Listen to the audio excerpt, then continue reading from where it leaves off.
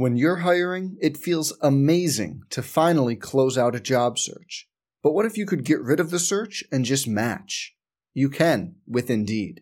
If you need to hire, you need Indeed. Indeed is your matching and hiring platform. With over 350 million global monthly visitors, according to Indeed data, and a matching engine that helps you find quality candidates fast. Ditch the busy work. Use Indeed for scheduling, screening, and messaging so you can connect with candidates faster. And Indeed doesn't just help you hire faster. 93% of employers agree Indeed delivers the highest quality matches compared to other job sites, according to a recent Indeed survey. Leveraging over 140 million qualifications and preferences every day, Indeed's matching engine is constantly learning from your preferences, so the more you use Indeed, the better it gets. Join more than 3.5 million businesses worldwide that use Indeed to hire great talent fast. And listeners of this show will get a $75 sponsored job credit to get your jobs more visibility at Indeed.com/Blue Wire. Just go to Indeed.com/Blue Wire right now and support our show by saying you heard about Indeed on this podcast. Indeed.com/Blue Wire. Terms and conditions apply. Need to hire? You need Indeed. Hey, it's Kaylee Cuoco for Priceline. Ready to go to your happy place for a happy price? Well, why didn't you say so? Just download the Priceline app right now and save up to 60% on hotels. So whether it's Cousin Kevin's Kazoo Concert in Kansas City, go Kevin, or Becky's Bachelorette Bash in Bermuda, you never have to miss a trip ever again. So download the Priceline app today. Your savings are waiting. Go to your happy place for a happy price. Go to your happy price, Priceline. Welcome to the Sooner Sports Podcast, presented by Riverwind and Allstate. Now, here's your host, Chris Plank. All right, let's get rolling on the Sooner Sports Podcast. Toby Rowland coming up here in mere moments, but first, a word from the airport. It's a calling that's kept us free. It's a place to belong. What's the calling? It's doing a job that makes a difference. Serving your community and your country. It's part-time service where the impact is full-time. What's your calling? Air Force Reserve. AFReserve.com.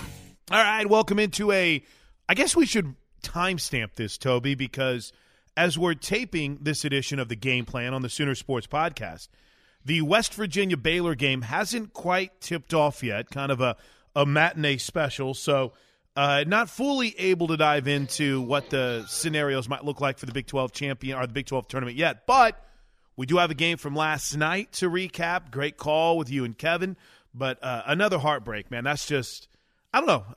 That one seems to hurt more than Saturday for some reason. I don't know why. Yeah, and they both sting. I really felt like they played really well Monday night up in Stillwater. They adjusted their game plan a little bit, led most of the way, it felt like. And Brady had such a good performance that for it not to go in the win column at the end, I'm sure was deflating. But those were two great basketball games. I mean, just two roller coaster 2.5 hour basketball games that when you got to the end of it, one play here, one play there, and it decides it. Mm-hmm. And give Oklahoma State credit. I mean, Cade Cunningham was phenomenal on Saturday. Oklahoma was bound and determined to get the ball out of his hands on Monday night, and they still had role players that stepped up and made big shots for them. And I think maybe Oklahoma comes out of that with some positives, too, in that, listen, OU is really good and really tough, even if Brady Manick is giving them 5 points a night. But if he is going to return, well, if he's going to play like he did Monday night and like he has the majority of his career, then that's an entirely different dimension that he adds to this basketball team. And when you're looking on to not just the Big 12, but especially the NCAA tournament, and you're trying to game plan against Oklahoma, he's the most unique weapon that they bring to the table. Right. A 6'9" guy that can shoot threes like that is a very difficult matchup. And if you have to account for him, not only is that great that you get his offense, hopefully, but it should open up things for other guys out there as well. So excited to see the way he played. Other guys had a good night as well and just didn't figure it out. Now, I think it puts a lot of pressure on Thursday night because you do not want to go into the postseason on a 4-game losing streak. Agreed. I was listening to your radio show driving in. Unfortunately, I was in a hurry, so maybe my mind was wandering a little bit, T-Row. But it seemed as if you had all the scenarios pretty much figured out in your head for what the Big 12 seeding is going to look like, because with Kansas basically being done, am I to understand that the highest Oklahoma can finish now is 4 heading into the Big 12 tournament? Yeah, I think that's right. Okay. I think, and I don't have everything figured out, but I think probably the simple explanation is this. If they beat Texas, if OU beats Texas, they will in all likelihood be in the 4-5 game in Kansas City as either the 4 seed or the 5 seed.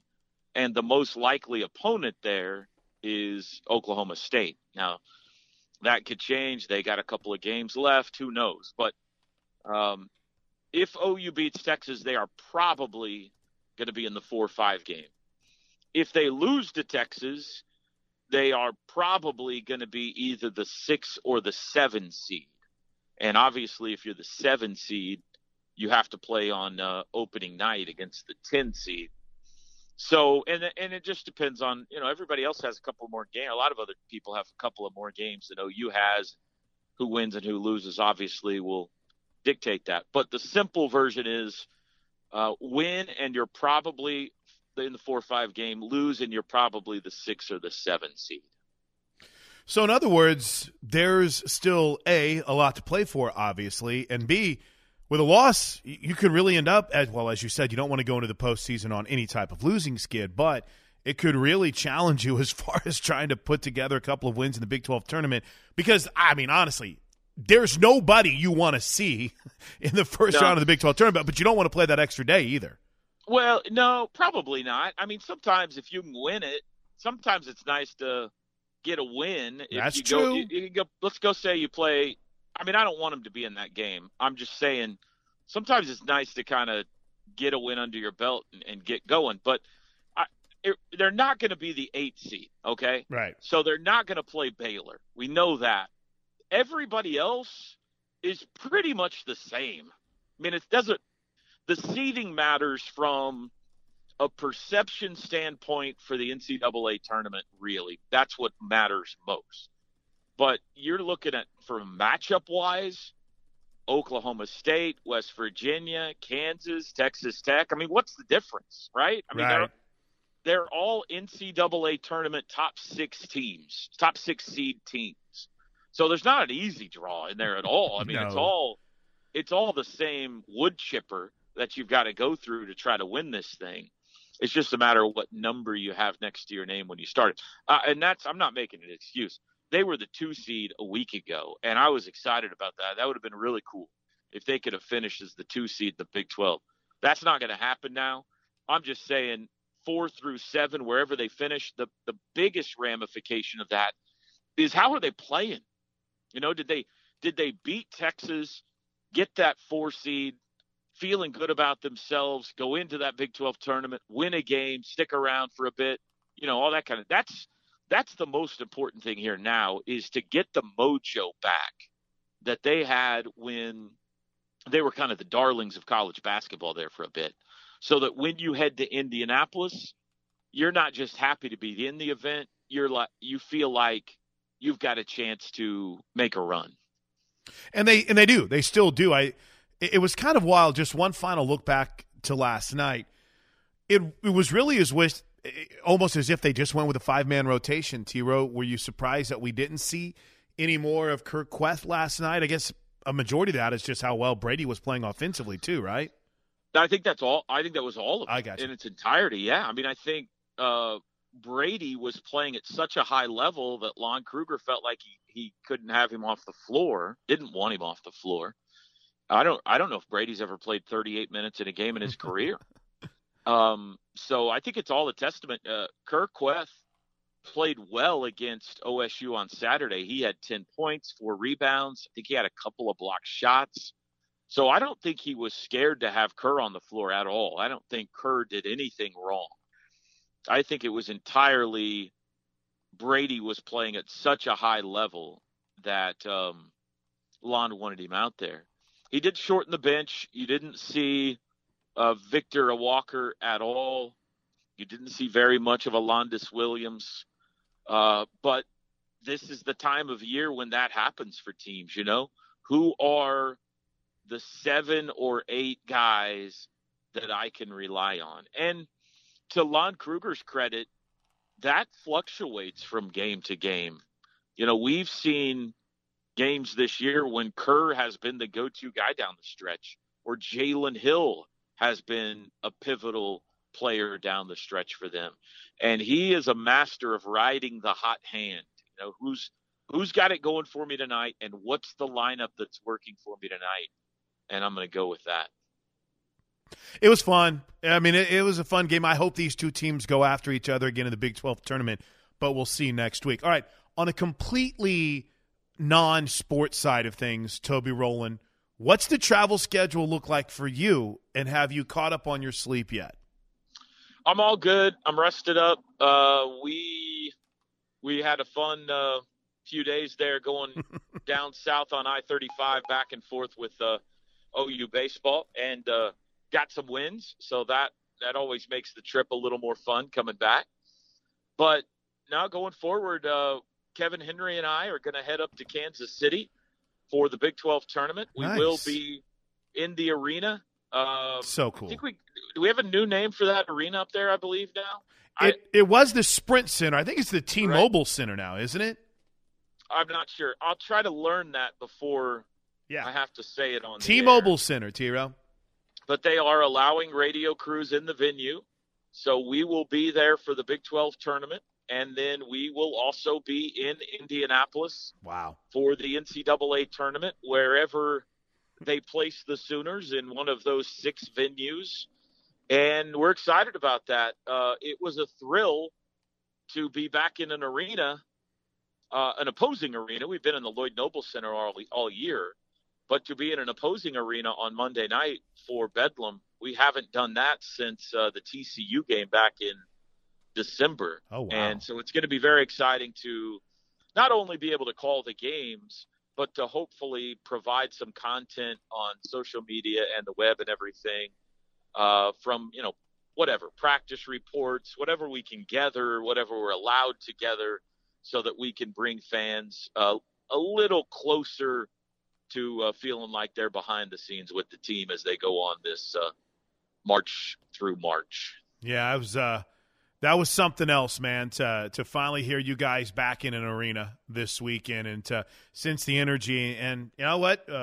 We'll get excited for Thursday. You'll be there for OU Texas, and, of course, taking off next week for Kansas City. And by the way, fans are being let in, right, in Kansas City? There's a percentage, I think, like 25% right now, if not more?